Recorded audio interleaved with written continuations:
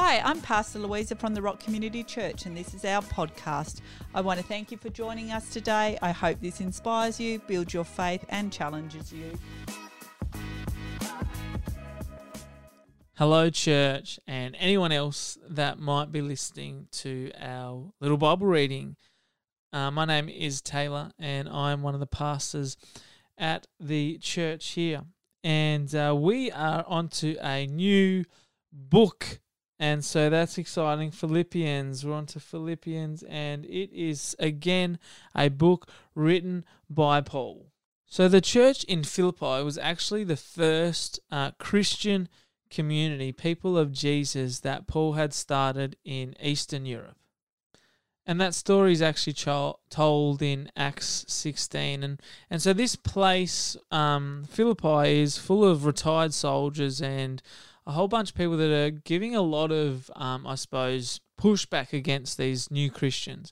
And so Paul is again writing from in prison to, thank the people of Philippi because they've sent him some money and provisions, but also to again encourage them in their pursuit to live a life of faith.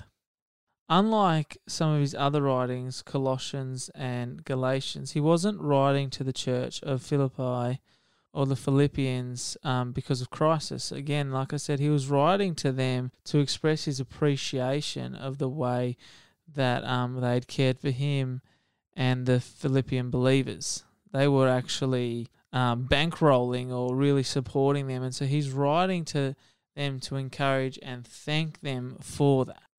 Philippians chapter 1. Heavenly Joy.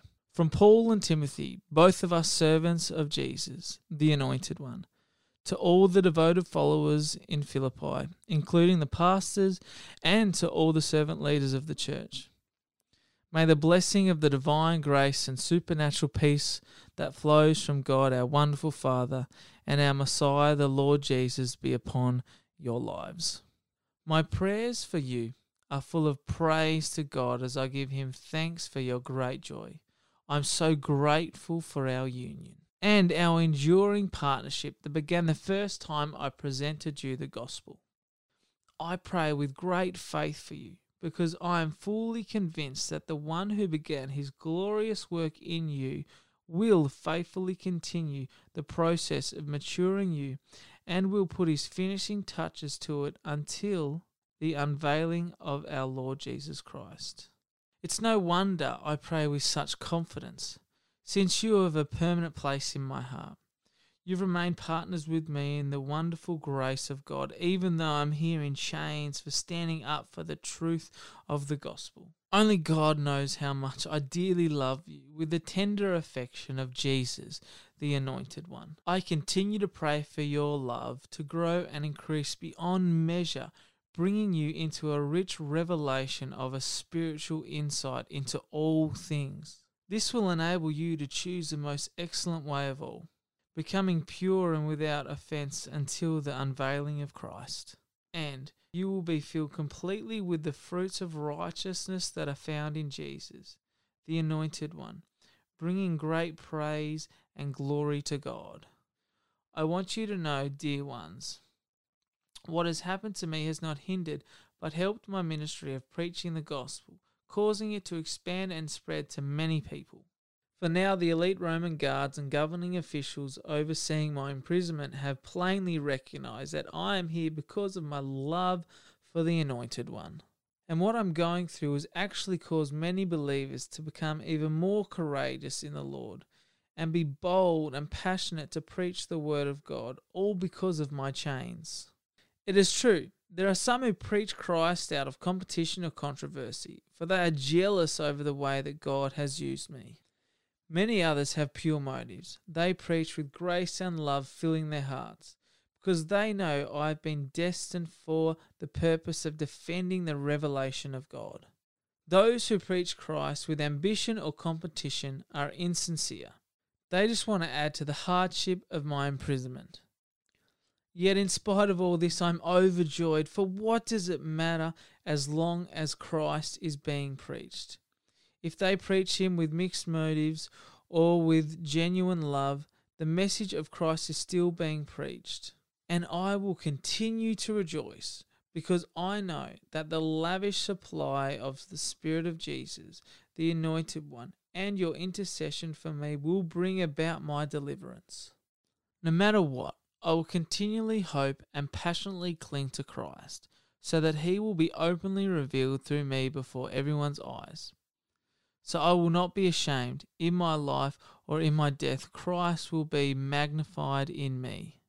My true life is the Anointed One, and dying means gaining more of him. So here's my dilemma. Each day I live means bringing more fruit into my ministry. Yet I fervently long to be liberated from this body and joined fully to Christ. That would suit me fine, but the greatest advantage to you would be that I remain alive. So you can see why I'm torn between the two.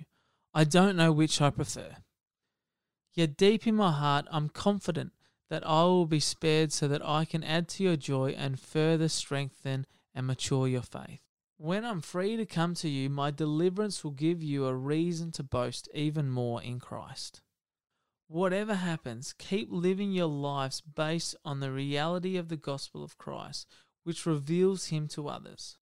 Then, when I come to see you or hear good reports of you, I will know that you stand united in one spirit and one passion, celebrating together as conquerors in the faith of the gospel.